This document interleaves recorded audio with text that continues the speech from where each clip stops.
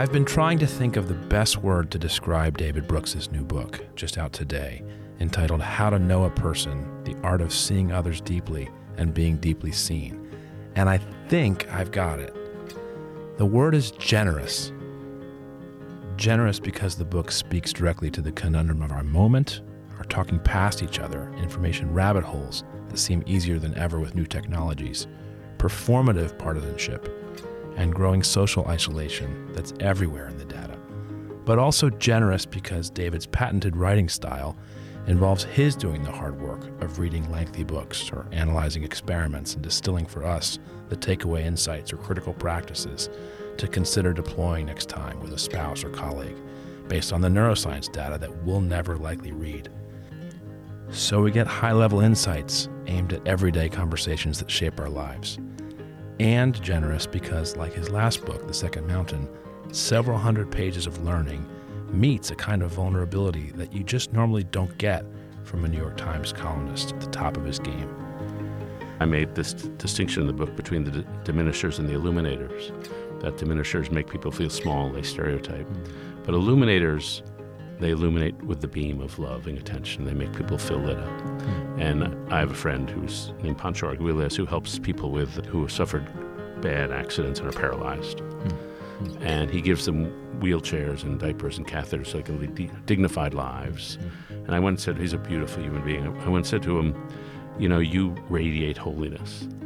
And he said to me, no, I reflect holiness, which is the right answer. And so we're trying to get the Holy Spirit to illuminate, to work through us and illuminate us.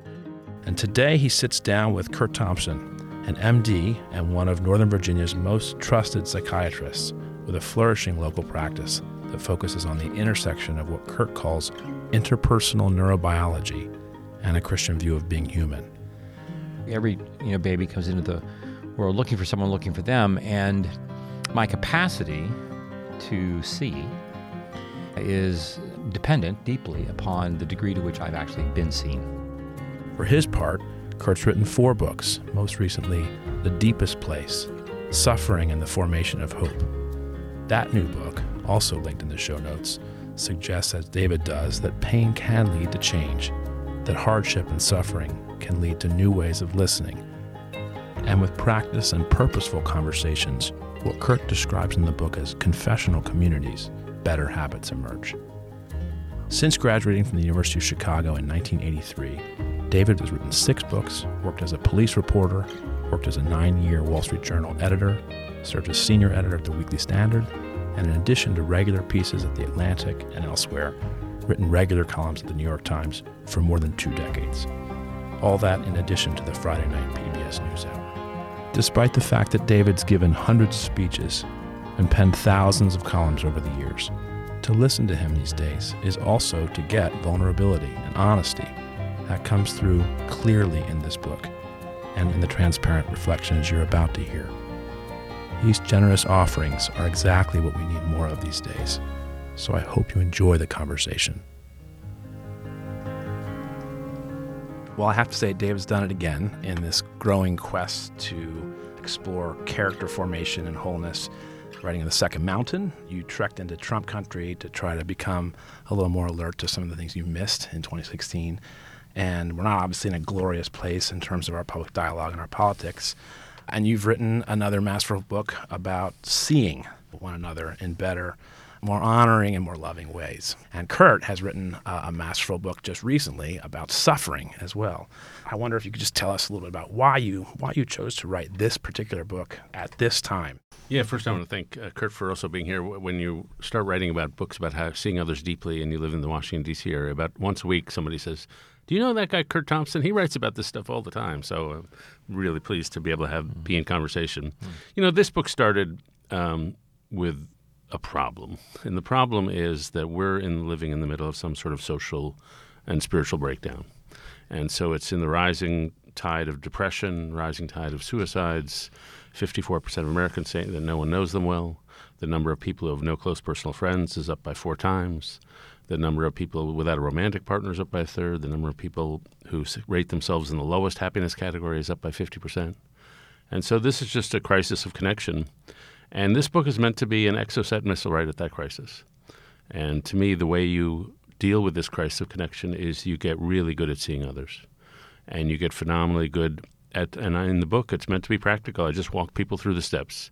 Here's what you do when you're first meeting, the first gaze. Here's how you hang out with somebody before you really know them. Then here's how you get phenomenally good at conversations. Here's how you get phenomenally good at asking questions. And the core problem is we're basically selfish. And we tend to look at others as instruments for our use.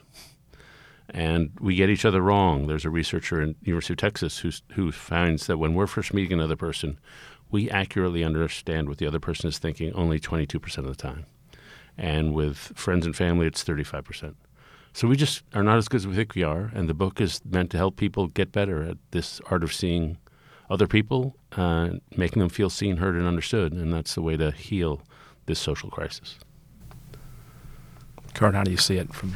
Well, first of all, let me just say it's just delightful to be in the room with you. Yeah. I think this will be the longest amount of time that you and I have spent having a conversation with each other. It's true. And I'm just really grateful for this. And I would also say to the audience and who reads your work widely, David, that I think the reason I'm so thrilled about this is because there's someone else that is picking up this baton around how desperately we long to be known and how desperately we need to be known in order for us to then go on and have that happen.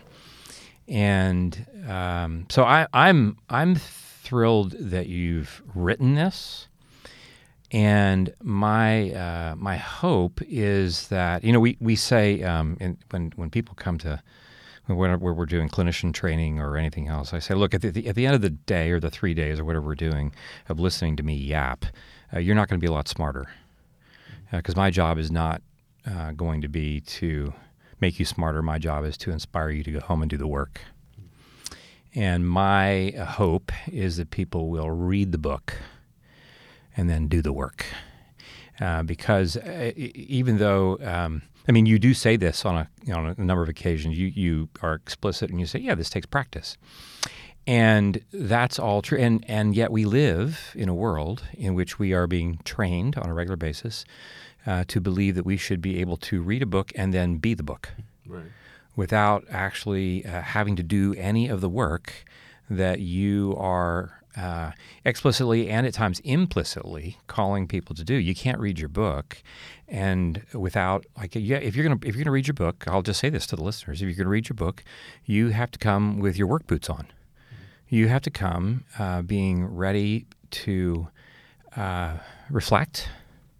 You can't. You can read this book kind of as a manual. That's one way to read this. But my invitation is to, like we talk about when we read the scriptures, or when we talk about when we read any good, helpful piece of literature, we want to meditate on things. We want to let this sit with us, soak into us, and that would be my encouragement for folks, because there's a lot in the book that can enable us to do the very thing that you're inviting us to do if we're willing to do the work to get there. Yeah, and a lot of what I'm offering people is techniques on how to be a good conversationalist, but you're not going to but it has to become a way of life. It has to become internalized. And it's a little like when actors go to theater school, they learn some of the techniques of acting, but when they're on stage, they're not thinking about that techniques. It's become internalized. And so, for example, the first skill I talk about when we meet somebody is the gaze, is the first gaze, because whenever you meet a stranger, you're each asking each other, or you're each asking yourselves unconscious questions, which is, am I a priority to you? Am I a person to you? And the answers to those questions are answered by by your eyes before you say any word. And I tell this little story that I love. I just was emailing my friend Jimmy Durrell, who's a pastor in Waco, Texas, and he ministers something called Church Under the Bridge, where there's a church under a highway overpass where the homeless people are. He brought his church to them. And so I'm in Waco. I'm interviewing a woman named LaRue Dorsey, who's this 93-year-old lady. And she presents herself to me as this stern disciplinarian. And she's like a tough drill sergeant type. And she said, I loved my students enough to discipline them. And she'd been a teacher. And so she's intimidating to me. And then comes Jimmy to the diner where we're having breakfast. He sees us. He walks over to Mrs. Dorsey, grabs her by the shoulder, and shakes her way harder than you should shake a 93-year-old. And he says to her, Mrs. Dorsey, you're the best. I love you. I love you. And so that tough drill sergeant suddenly turns into a bright, eye-shining 9-year-old girl. Like she's become a different human being under the power of his warm attention. And partly he's a warm guy, but partly, it matters that he's a pastor and that when he sees anybody, he's looking at somebody made in the image of God. He's looking a little into the face of God. He's looking at somebody with an infinite soul. He's looking at somebody so important, Jesus died for them. And so my line is, I'm a secular writer. I don't care if you're Christian or Jewish or Muslim or atheist or agnostic. But seeing people with that level of reverence and respect, everybody you meet, is a prerequisite for knowing them well. And does that mean now that I've worked on this book for 4 years that everybody I meet I treat properly? No, it's like a sport. You have to keep practicing to get better. But I hope I've become a little better at that kind of illuminating gaze. You have a little score sheet there at the very end where you rank yourself a little bit, the last couple of pages I saw. But how's this thing work about casting your attention on a person as a moral act? You said Iris Murdoch. You say Rowan Williams has this idea of slack and attention at the same time. How's it work? How's it work in the therapist's office to have one eye that is, more rigorous, more truthful maybe, one has more grace? I don't know. How's it work? Yeah, I'd be very curious to hear from Curt how it works in the therapist's office. Yeah, so Iris Murdoch was this Irish writer and philosopher, English, a novelist. And she said most of the times we look at people through self-centered eyes. There's something on stage as part of our movie.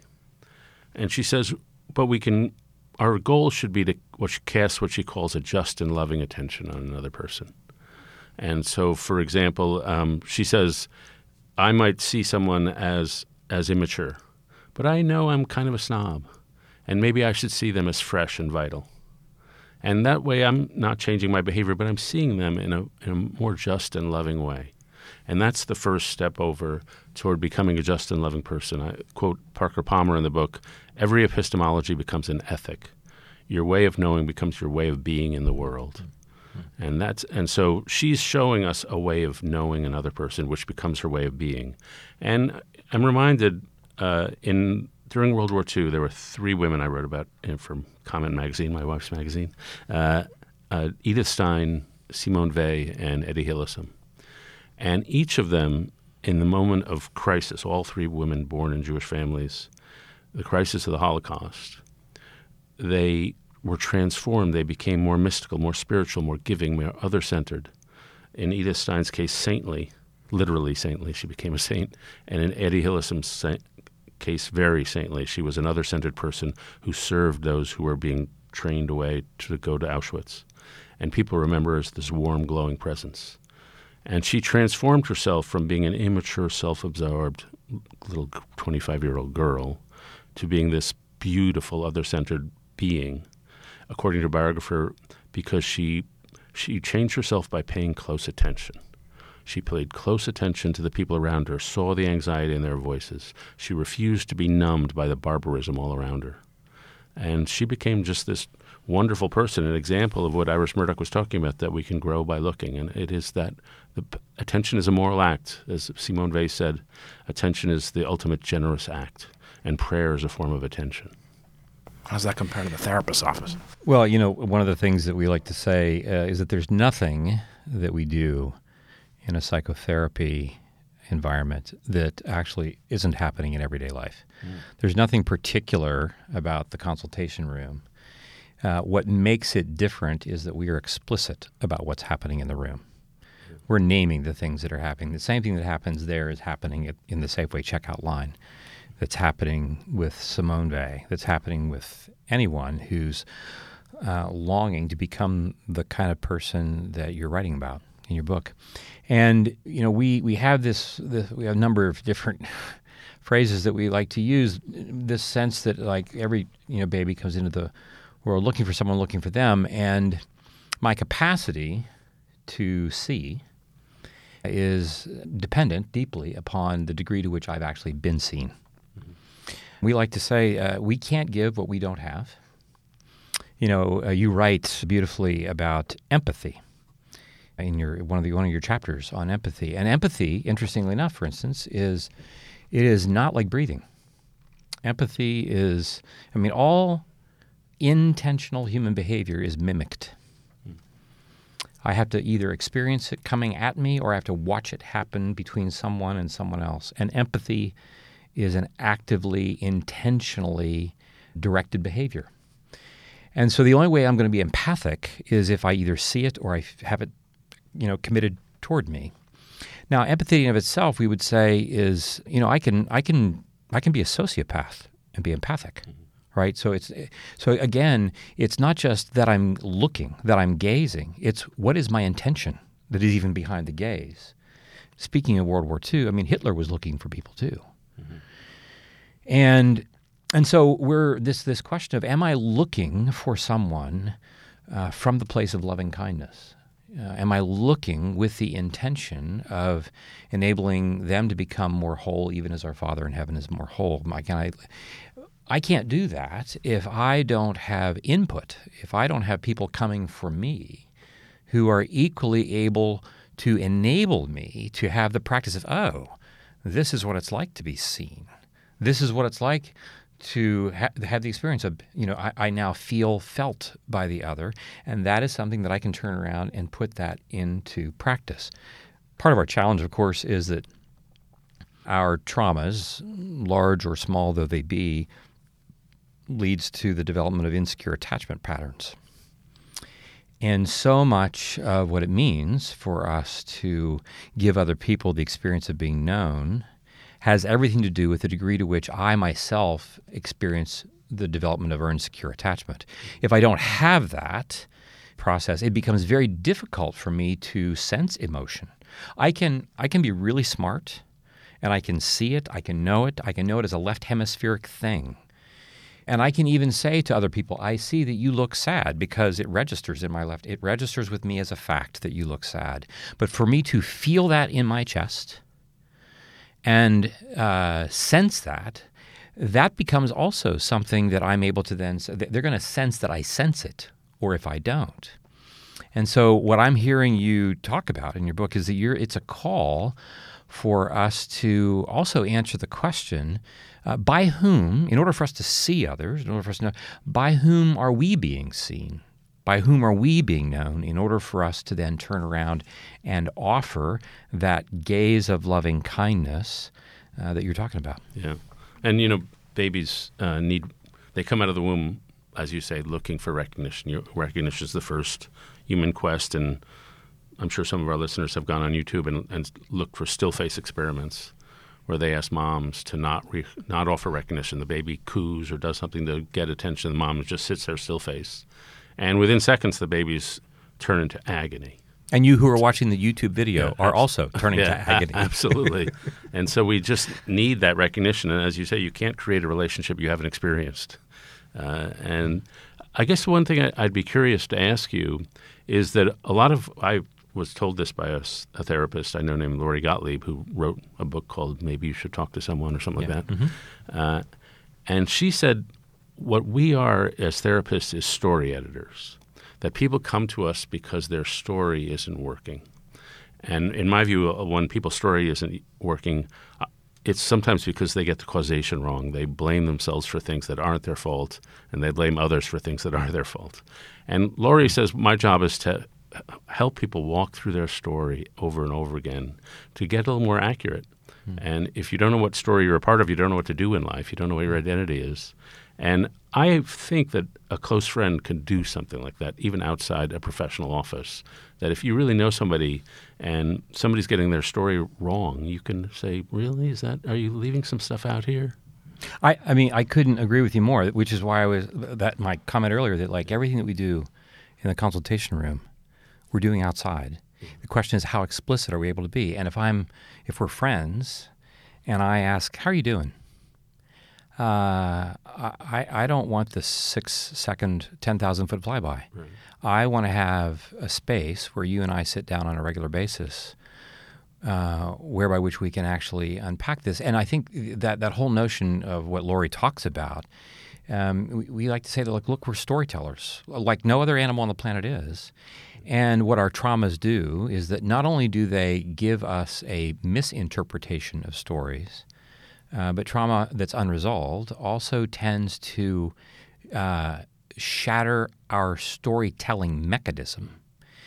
And as such, we in our work, we like to say part of what we do is that we help people tell their stories more truly. We would say, like the gospel, the way, the truth, and the life. Like it's not just truth as in epistemological truth, some factual, positive truth, but what does it mean for us to live truly, faithfully, beautifully, as we were intended to be made to live? And part of then what it means to live more truly is if I say I'm doing fine, and I've been telling people all day and for the last 2 weeks I'm doing fine, and you look at me and you say, dude, you don't look fine. Right. So what? And I'm like, oh, okay. So then you say, hey, let's get a cup of coffee. And the next thing I know, we're seated, and you have invited me to move into a space literally with my body where we're not just standing on the street or walking. And you say, what was that I saw 10 minutes ago? And I'm like, what are you talking about? And you say, well, I see this thing. And before you know it, like I'm telling you something that is very different. But I'm telling you this thing from a place in me that is in anguish. And I'm in anguish largely because I'm alone with whatever it is. But now you enter the space. And you don't just help me tell the story differently because you give me a different set of facts. You're not just correcting the information. You're actually correcting my felt experience of the thing that I'm telling you about, because now somebody is with me in a way nobody was when it happened. And that becomes this becomes a recapitulation of what newborns are looking for when it comes to the development of secure attachment. And that's why so much of what you're talking about in your book is so important for people to be recognizing. And then the question becomes, how can we do what you're talking about in a community whereby which I can have others help me tell my story more truly, more faithfully. Yeah. As you're speaking, I was reminded, first one of my favorite sayings that grows out of attachment theory, that all of life is a series of daring explorations from a secure base. And that's like the perfect encapsulation of attachment theory. But then as you were talking about that, in order to perform that gift to you, I need to be able to, see the anxiety in your voice. I have to be a noticer. And one of the things I learned while working on the book was how good actors are at it. They would describe to me in minute detail how they notice things in other people. Viola Davis gave an interview where he said, "We're just like noticing. Why did you turn your head that way? Why did you eat that way?" I had a chance to interview Matthew McConaughey, and he said, like, I had one character who was a hands in the front pockets kind of guy. He was sort of hunched over. And when he said that, I thought of Richard Nixon for some reason, like hunched over. And therefore, when he was giving assertive, he was going to be big and fake. He was going to be artificial because that's not natural. He's naturally a hunched over guy. And so actors are so great at noticing that. But then after that, the next skill is really being open to that conversation. And it's possible that you'll have it all on your mind. But it's possible, I imagine, that you'll need some string pulled out of you. You'll need some stories because a lot of things you don't even know yourself. And it's totally that ability to ask questions 3 or 4 times, like in different ways. And we all have a mutual friend who's a good friend of mine too, named Pete Wayner. And when I was going through hard times, I'd get on a call with Pete, and he'd ask a series of questions, and then he'd pause, and I'd think, okay, he's going to give me some thoughts. But then Pete would ask another 8 questions. And it was that extra 8 questions is where we really got somewhere. So he asked questions longer than the social norm, and it was just very helpful for me at the time. Is that attributed to Pete, that disagreement below the disagreement? Isn't that one of your lines? Find the disagreement below the disagreement. That I heard at a Faith Angle Forum in France. So. Okay. And what did you think, Curt, about David's line about inspiration is a very polite thing? I think citing that's Mary Pfeiffer. Yes. The idea that soft introduction of ideas, but not too hard, not too much, not too fast. How's that even working then? Well, we like to talk about mindful learning. There are folks who write about this notion of how there's a way of teaching people in school and other places in which we give them information, then we give them a test, and please check the boxes with the right answer. That doesn't give them much of an opportunity to be curious. And so there's a great deal about our educational training, which, many who will be listening to this podcast, like, we know what we're talking about. We've been formed in a particular way in which we're trained, actually, not intentionally, but we were being trained to be uncurious. We are rather being trained to be condemning. Now, by condemning, I don't mean that harshly. I don't mean that we're just looking for people to, condemn. What I mean is, like, we're looking to critique. We're looking, like, this is the way that we're, and understandably so. Like, I want to know that the bridge will hold the weight. I need to critique that theory. There's no question about that. But we spend a lot of time in that space, which means when you get back to Mary, her comment about inspiration, it's difficult for me to be inspired when I'm having to manage my story of self-condemnation, which I'm going to get because, like, I'm continually doing this for lots of different reasons. This is what's banging around in the privacy of my head. But when someone comes along and starts to be the Pete Wieners in our lives, and they're asking us questions, they're not just asking us questions in order to have us look for and find information. They're giving us an experience of someone who wants to be more and more with the parts of us that we don't know. And with that, it does start to feel a bit inspiring. I start to what is inspiration? There is this sense of it is to inhale, right? It is this sense that I'm taking in life, and I'm taking in life by virtue of someone else being curious about me, which enables me in an environment in which I can now take risks. I can now imagine things that are outside the purview of what has kept me safe, and I start to literally imagine all kinds of things, but I do so primarily because somebody else has been imagining things about me. We like to say that most of our work involves our imagining things on behalf of patients while their imaginations are trying to catch up. Yeah, that's really what we're trying to do. Yeah, it's what parents do.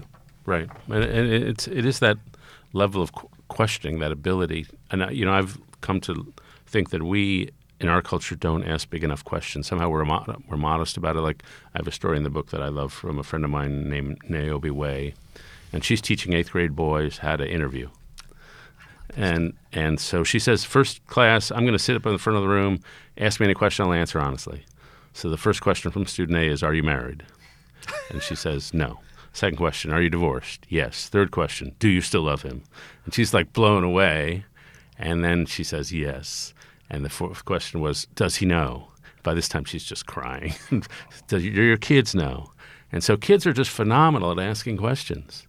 And the meals that I've had, or times I've had with people that I enjoyed the most, is when somebody put a big question on the floor. And so I was with a political scientist who's 80.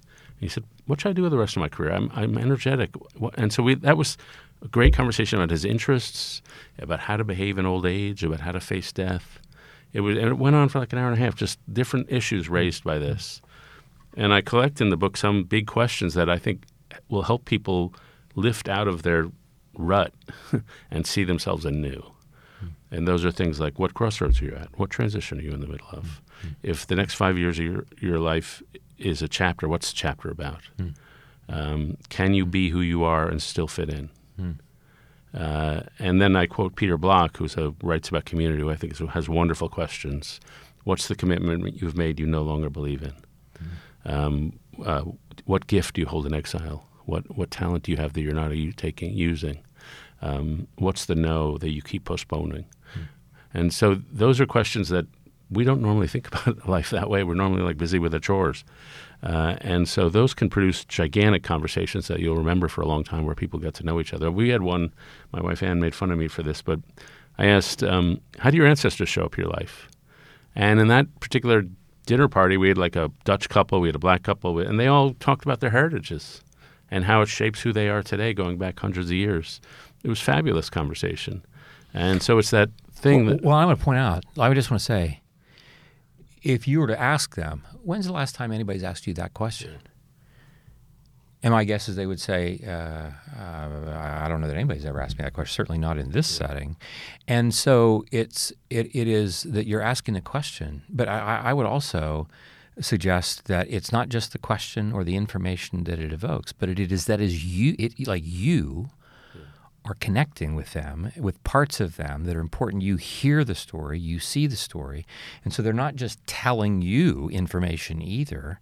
They're having their story seen by someone else, which changes lots of things about them that wouldn't happen if you don't ask the question. Yeah, and that in that way, seeing is a form of creation.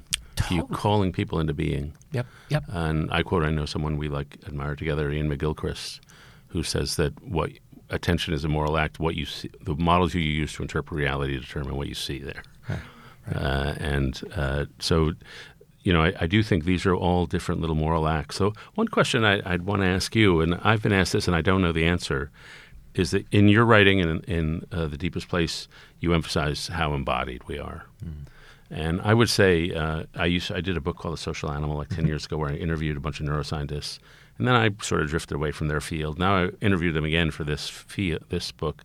And I would say in the 10 years, a couple things have changed. One of them is they're much more attuned to the body, that the brain is not just sitting alone up there as a vat, a brain in a vat. It's deeply connected to the neurons in your gut, to your vagal nerve, your autonomic nervous system. And so I'm asked, when we talk about seeing someone deeply, can you, and it's so embodied, can you do it by Zoom? Do you think you need to physically be in the same room with someone to achieve the depth of seeing? Yeah, that's a great question. A lot of the work that we do, we conduct what we call confessional communities that we talk about a little bit in The Deepest Place, and we were deep into these when COVID hit, and I was sure that we were done. I couldn't imagine having 8 other people with my own colleague and myself on a Zoom call for 90 minutes once a week. Yeah. And I was stunned at the capacity of people's interest, presence, and so forth. And we found that we were able to do this kind of work in ways that I would have thought, no, they're done with this. They can't do this. Now, and so people, we continue to do this work. People found us to be useful, so forth and so on. That having been said, when we came back into the office, I'll never forget one of the first groups that we had back in the office with a group that had been together for a couple of years before COVID.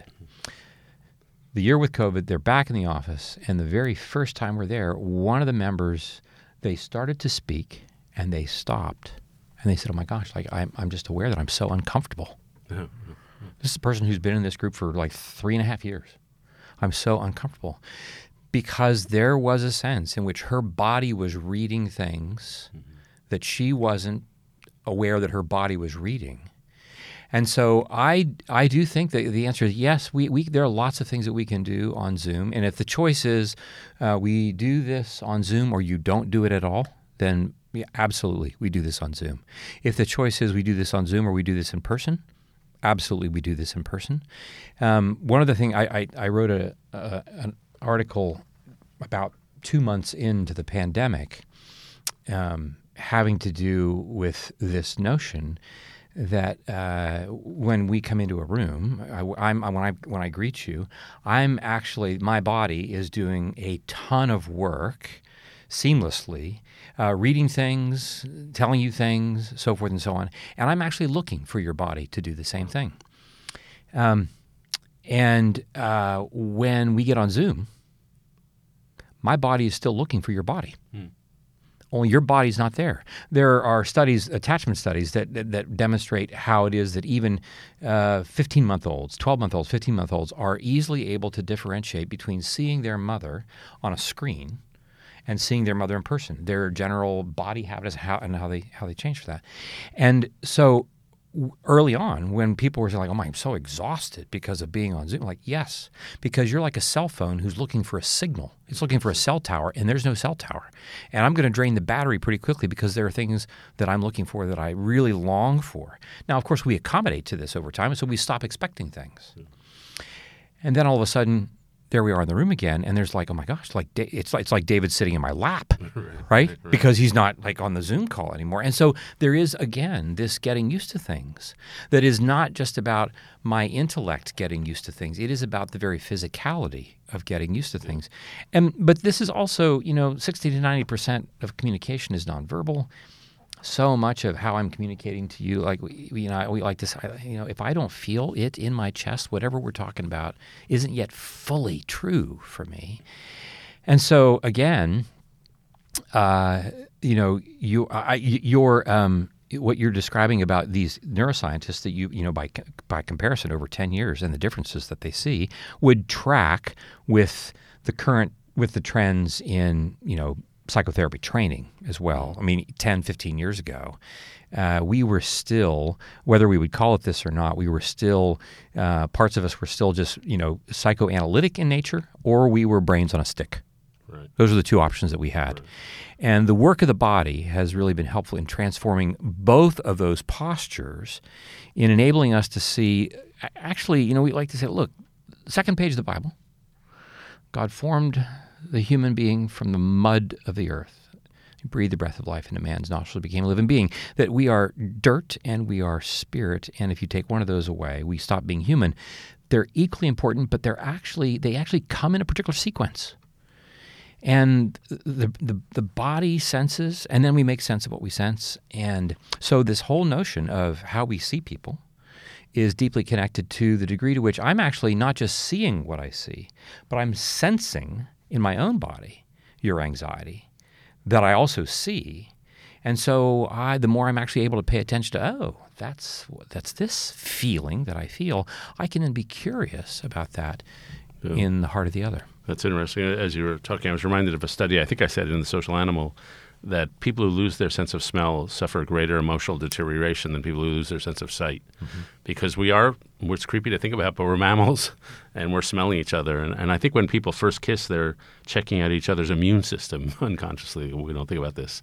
But frankly, I'm grateful that I'm not. Yeah. Thank you. Thank you for reminding me. I'll let Phyllis know that when I go home. I'm good. Well, this is what I'm told by scientists. Yeah. What do I know? But I'm glad that you could do this over Zoom, because that's very cheering. I'm reminded I had a friend of mine, a woman, and she started dating some guy, and I said, "How serious are you guys?" And she says, "Oh, we're getting pretty serious." And I said, "Have you done FaceTime together?" "Oh no, we're not ready for FaceTime. That's too intimate." Digital dating. So you raised something earlier, Curt, about communities that are unintentionally not very curious and learning habits from that. And I wanted to ask sort of a religion question with that in mind, because, one of the biggest sort of reasons that growing number of friends are not necessarily themselves part of a congregation is because they don't find it to be a particularly thoughtful, challenging, rigorous, curious experience.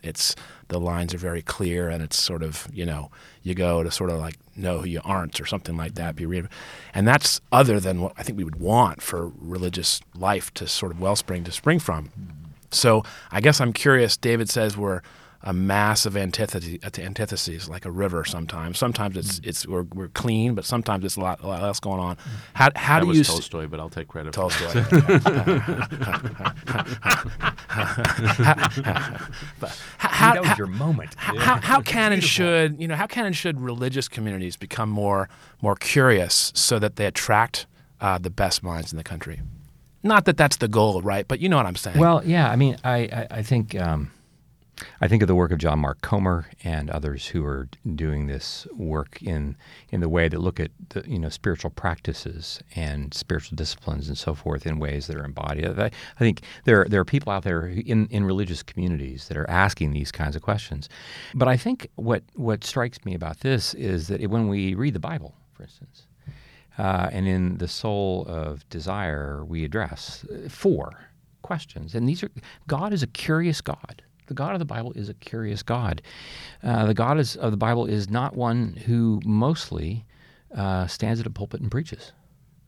The most provocative moments are, "Where are you?" Or things like, "Where are you?" with Adam. Jesus' question, like, "What do you want?" First words in John's Gospel. I would think, like, most people are like, how curious do you find Jesus to be of you? Like, I don't know what you're talking about. The sense that God is a curious God.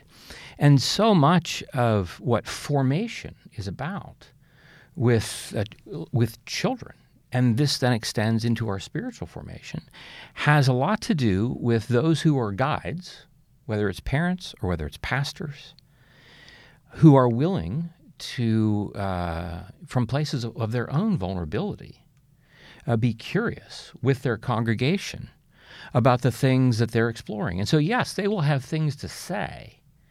They will have sermons to preach and so forth, but always in the context of these questions that God is asking, not just about, what I think about predestination. No, it's what are you most deeply longing for?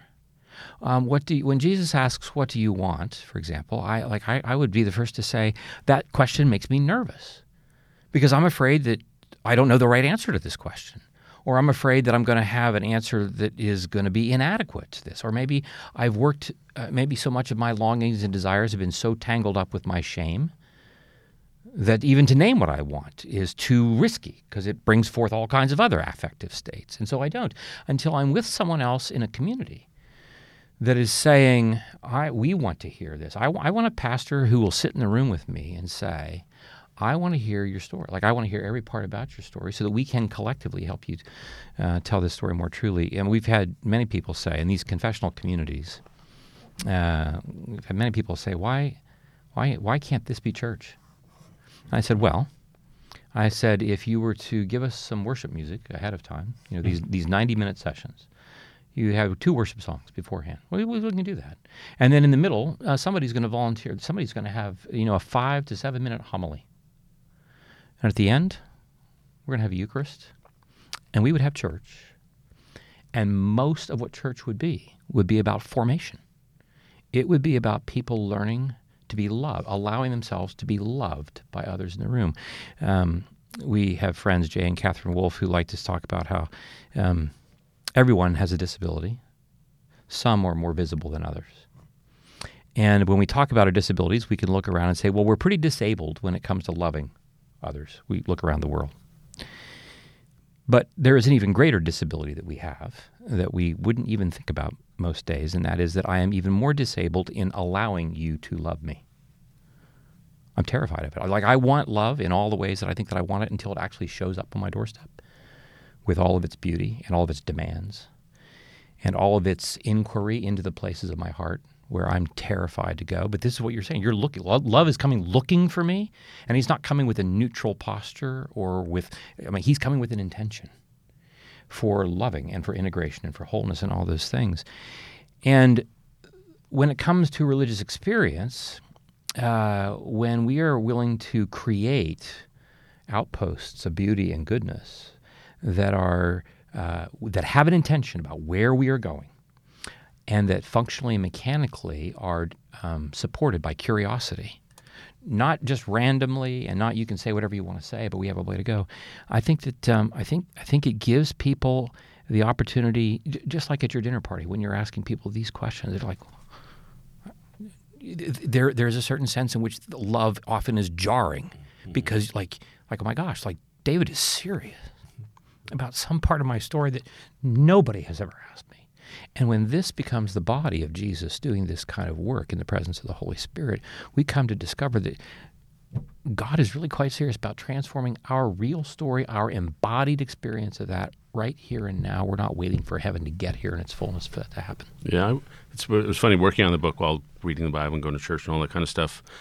I was struck by how wise the Bible is on a lot of the stuff that I was thinking about in more scientific ways. So, for example, in Western culture, we make this distinction between reason and emotions. And that's not really a distinction that the biblical authors saw. To know is to love, to observe, to enter into covenant with, to have sex with. Like, it's a very broad category to know. And it's like Chinese culture also, they don't make that distinction. And we shouldn't. There's really no distinction between emotion and reason, because emotions are how we assign value to things. And if you can't assign value to something, you can't reason about it. You don't know what you want. And so those two are all mixed up. The second thing I observed is how often in the Bible there's a drama of recognition. where somebody missees somebody else. And obviously, Abraham or Isaac and Esau. Obviously, the case of the disciples not recognizing the risen Christ, and the Samaritan story. A lot of people see the injured guy on the side of the road, but only the Samaritan really sees him. And the other people's failure is not a failure of the intellect; it's a failure of the heart.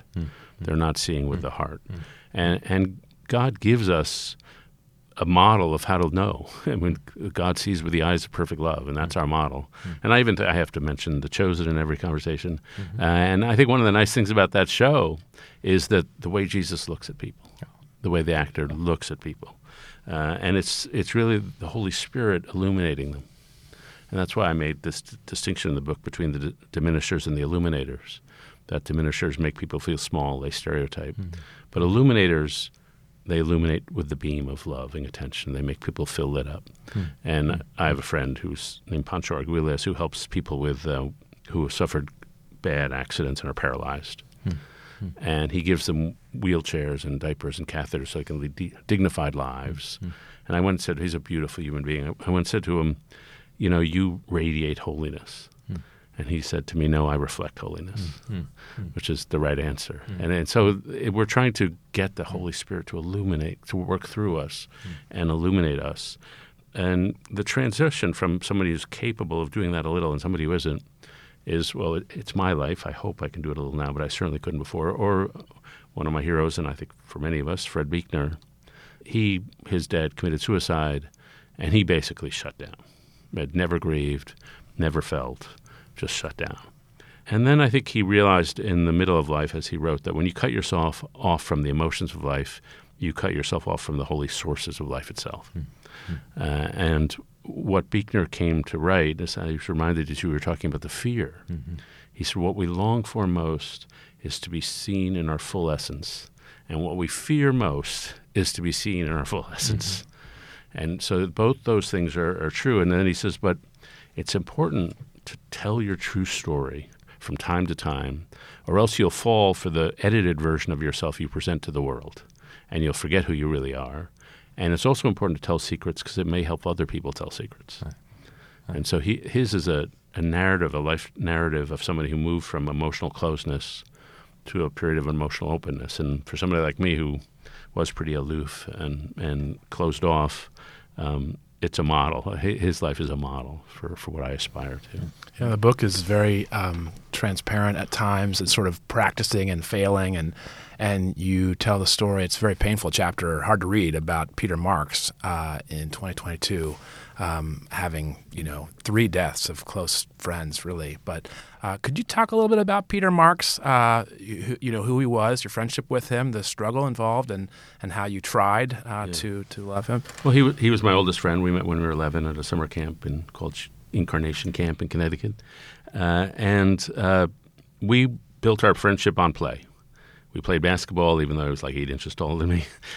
We played rugby. We played softball. We turned food into play. Like, we just smacked our lips and had fun. And he had a blessed life of 57 years of a great career as a surgeon and a great wife and 2 great sons. And then depression hit him. And I thought I was a reasonably well-educated guy. But it turned out I didn't even know what depression was. And I learned you can't understand depression by extrapolating from moments of your own sadness. That's not what it is. And I later learned, I think the best description I got from our late friend Mike Gerson, depression is a malfunction in the instrument you use to perceive reality. And so you're not seeing reality. And both Mike and my friend Pete, it took the form of obsessive-compulsive voices that were lying to them, that nobody would mind if you're gone, you're worthless. And Pete on the one hand, he knew those voices were lying, but on the other hand, those voices were in his head. And so this hit him in 2019, and then 2020, we had phone calls mostly over COVID. And I made mistakes because I didn't have the skill of sitting with someone who's suffering. And one of those mistakes was I tried to give him an idea of how to get out of it. He used to go to Vietnam and do surgery for eye surgeries, and he found it tremendously rewarding. And I said, you should go do that. And I later learned that if you're giving somebody an idea how to get out of depression, you're just showing you just don't get it. Because it's not ideas they're missing, it's energy. And so that was unhelpful. Then I tried to do this thing called positive reframing, where I tried to say, well, here's what's wonderful about your life. But really, I was just reminding him that he was not enjoying the things that are palpably enjoyable. How is that going to make him feel better? So then I learned words were pretty futile in this circumstance, and all I could do was demonstrate by my presence that I was acknowledging the reality of the situation, and I was sticking around. And Curt, I hope I'm doing the right thing, but I was once, this was before Pete died, but while he was sick, I was in Oklahoma and I gave a talk, and the questions after the talk came on index cards, the way they sometimes do. And most of the questions were political. But one of them said, what do you do when you no longer want to be alive? And it was just, I'm in front of an audience, I'm shocked, I don't know what to say. And I really felt, I just passed over that card because I thought, I shouldn't say anything, I don't know this person, I can't advise someone I don't know. But I think if I had some more time to think about it, I think the first thing I'd say is, first of all, I admire you for your courage because you're in a lot of pain and you're still here. Yeah. And so that's something. And the second thing, I read Viktor Frankl when he was counseling people who were thinking of suicide. He would say to them, and it sounds harsh, but I think he says it worked or was helpful, that life has not stopped expecting things of you, that the world still needs you. And it seems like you're putting another demand on them, but it gives people a sense of purpose.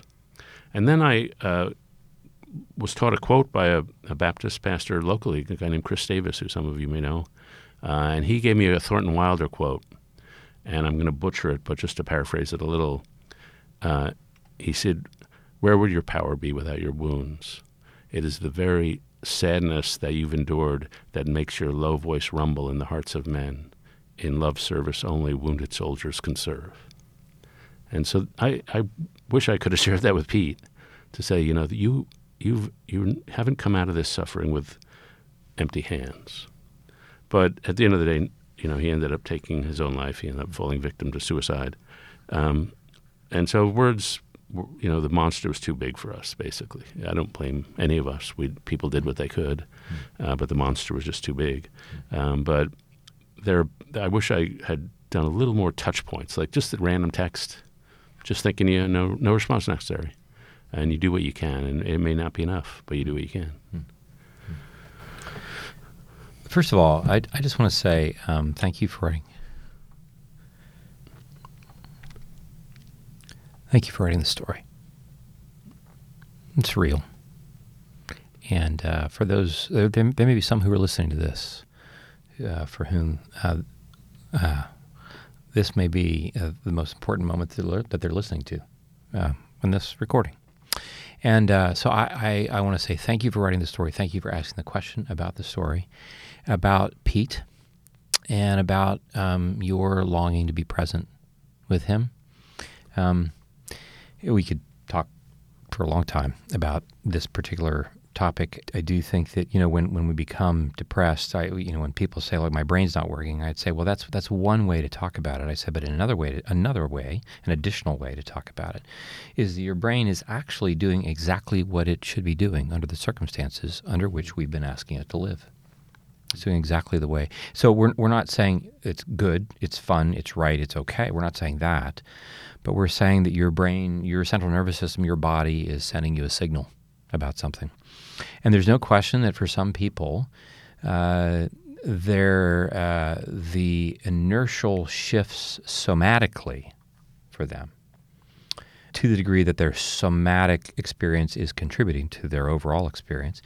There are elements, there are people who have experience where even when we're asking all the right questions, saying the right things, being the right presence and so forth, it really feels like it gets away from them. And I would also say it still does not change the fact that I have never, and I've lost a number of patients in my career to suicide, and it's horrible. And there is not a single one for which the experience that I've had with them has not been. They get to a place, just like you're describing, where they can't imagine that they're worth anything. They are telling they're telling a psychotic story, a story that is just simply not true. And then, unfortunately, what they find is that they are in a position in which they have access to become so isolated, like I can just stay in my bed, or I can get in my car and I can, I'm going to turn the gas on and close the garage door, whatever it is that I'm going to do. But I will say that I still do believe that ultimately healing is to be found not just with antidepressants or ECT, all of which can be helpful and necessary in many respects. It is still ultimately going to be found in that person sitting in the center of a community that refuses to leave the room. And this is part of our challenge because, I got to go home and go to bed. Or, when I was a psychiatric resident, actually, if you were on a suicide watch, actually nobody did leave your side. Like they never left within 3 feet of you. And there's a sense in which, we think that that's primarily about, I'm going to watch and make sure that you don't do anything you shouldn't do, which is true. But what we sometimes don't recognize is that what we're doing, if we're really doing our work well, is that we're attuning to a person in a way that they don't have any other experience of being attuned to. All they're attuning to is all the stuff that's banging around in their head, all the lies that you're describing. And so I want to affirm that if you when you get that card in the Q&A session at the end of your talk, there may not be any fail-safe answer that you can offer, but one thing that you can say is I want to talk to you. Whoever's asked this question, I don't want you leaving this space. Mm-hmm. I want to meet you in person. I want to shake your hand. I want to find out who's going to be talking to you tomorrow morning first thing. Yeah. Who are the people in your life that are going to come and find you where you are? You tell a story about a government official. You're having a conversation with him. Can you tell us that story? That's a story about bad conversation. So as I say, we're not as good at seeing others as we think we are. We're not as good at conversationalists. And I was on the phone with a guy who was in the government in the White House, and he was briefing me or telling me about some issue that he wanted to talk to me about. And I'm on my cell, and the call drops. And so I wait 3-5 minutes. I think he's going to call me back. He realized the call dropped. We wait 7 minutes, we wait 10 minutes, no call back. So I finally call his office, and I reach his assistant. She says, he's on the phone, he can't talk to you. And I said, he's on the phone with me. He thinks I'm still there. He just has not stopped talking for 10 minutes. And that happens so often, what Calvin Trillin calls bore bombs. In D.C. in particular, somehow, you get people who will just take you out to lunch and will just yap at you. And it's just the wrong way to be. And so my rule now is if you talk at me as if I don't exist, then we will not be enjoying each other's company again. I'm sorry. I'm thinking, even as Curt's talking about these serious cases, I'm curious about the power of little moments. And so like a little moment, I mentioned a book, a friend of mine, his daughter was in second grade. She was struggling for the year. And the teacher said to her, you're really good at thinking before you speak. It's just a little thing. And suddenly it turned what she thought was her awkwardness into a strength. And it sort of turned her whole year around. It was just a little moment. And I was reading that, hearing that from my friend. I thought of a moment when I was in 11th grade English, and I said some smart alecky remark. And my teacher says to me, Mrs. Dusap, I remember this moment, David, you're trying to get by on glibness. Stop it. And on the one hand, I thought I was embarrassed. He called me out for the whole class. On the other hand, I thought, wow, she really knows me. That's fantastic. But it's those little moments. And even in a cash register, like you can go through your life treating the person behind a cash register as a machine or as a human being. And my sense is, I don't know if there's any evidence to this, that those little moments add up. And they add up to a network of feeling felt. Yeah. And so it's the way we carry ourselves, even a little, like I've become much more likely than I used to be since starting the book. I'll talk to neighbors on a plane or on a train or the metro or something like that. And I've had a million now conversations with people who I find astounding. And they wouldn't be my cup of tea, maybe for my best friend, but I was glad I got a 1 hour glimpse into their life. It was fascinating to be these people. Yeah. Yes. Truckers at a luxury hotel. Yeah.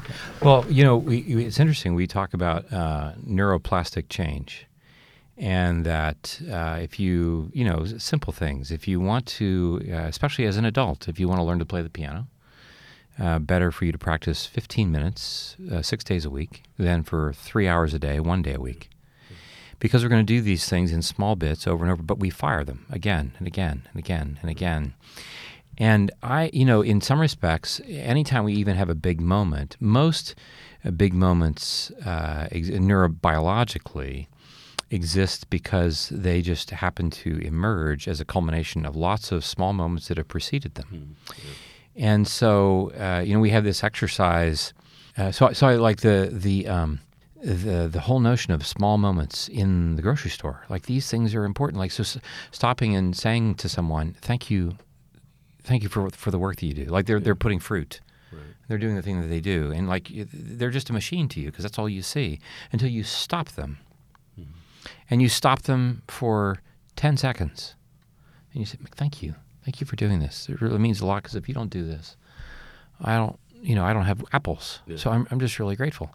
Now, it takes 10 seconds to do this, but it happens, it's a small moment, but relative to the rest of the moments of their day, it's completely unusual, it's novel, and it has the intention of loving kindness. Yeah.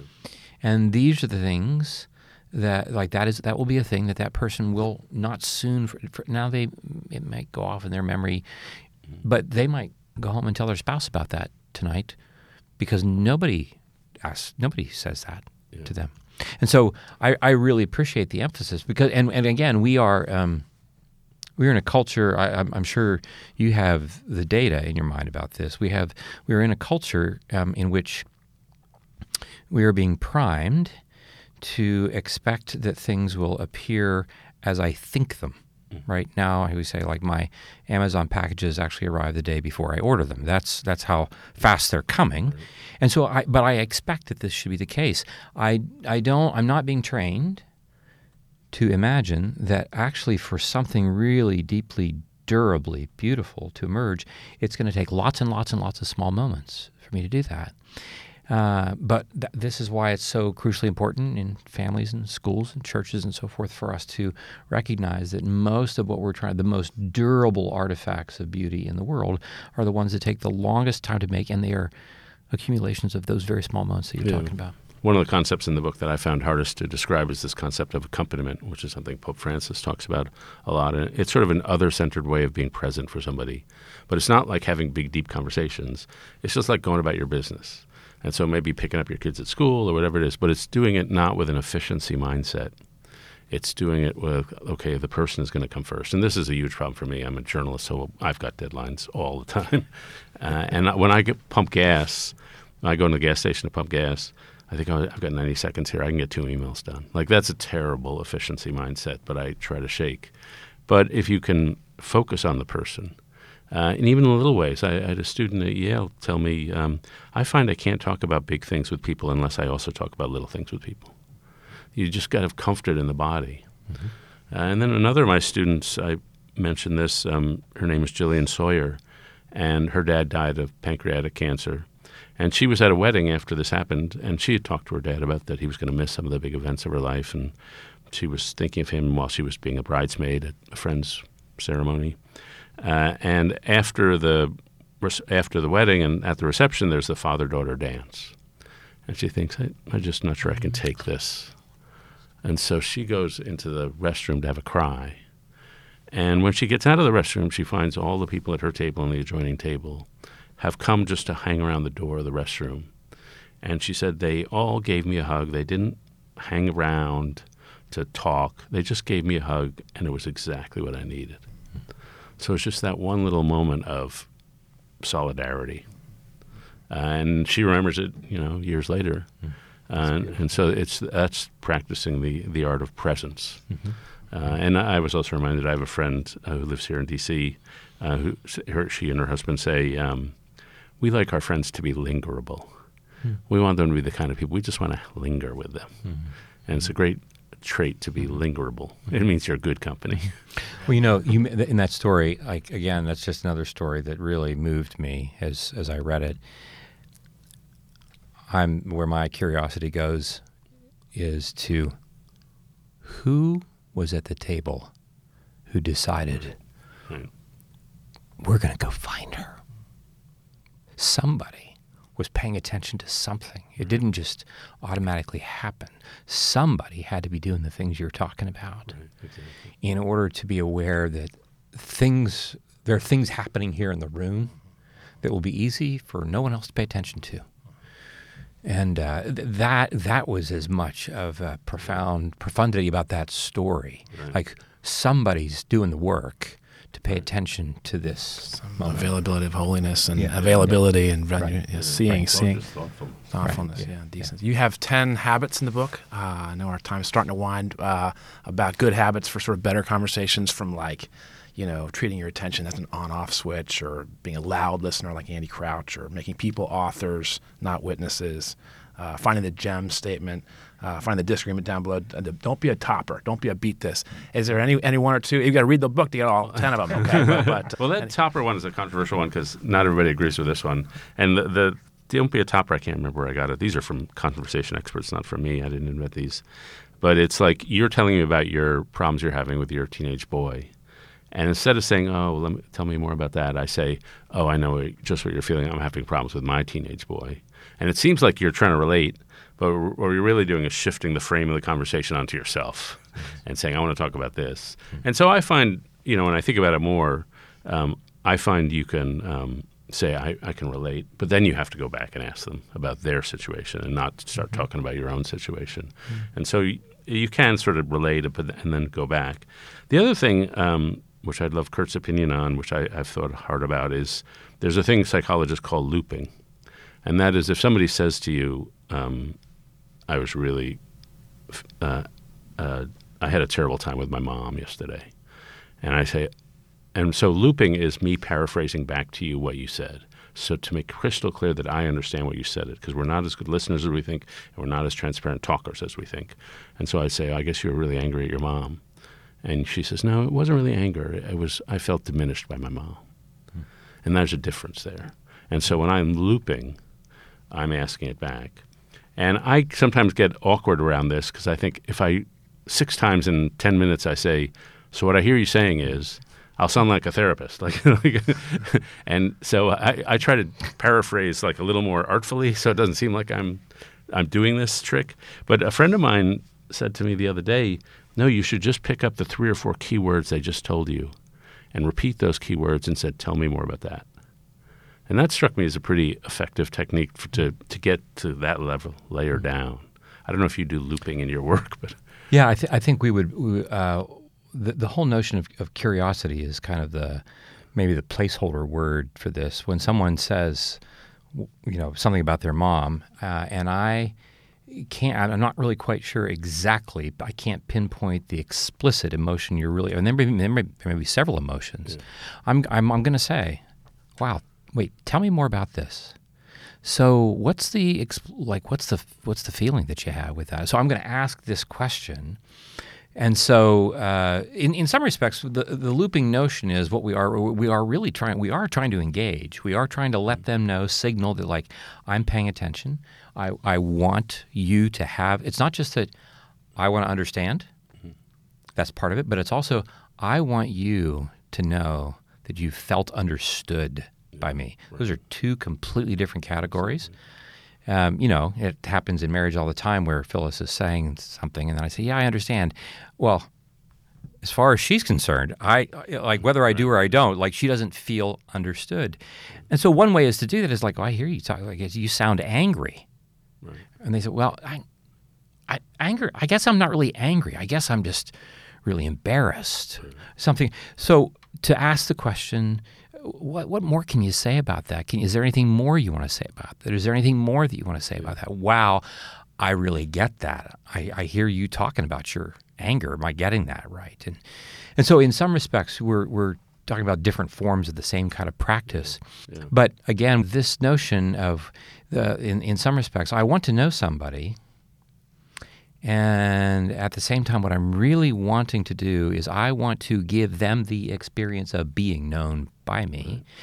And in terms of what our brains are doing, those are somewhat different things. And all these things, all these questions, all these suggestions that you were talking about, that I would say, please read the suggestions and then practice them. They're just beautiful. And so I'm thrilled that the book is coming into the world. It's out today. Go get a copy. Okay. Thank you, Josh. Thanks, guys. Faith Angle connects leading journalists with leading scholarly practitioners. including those who are people of faith. Thanks for listening.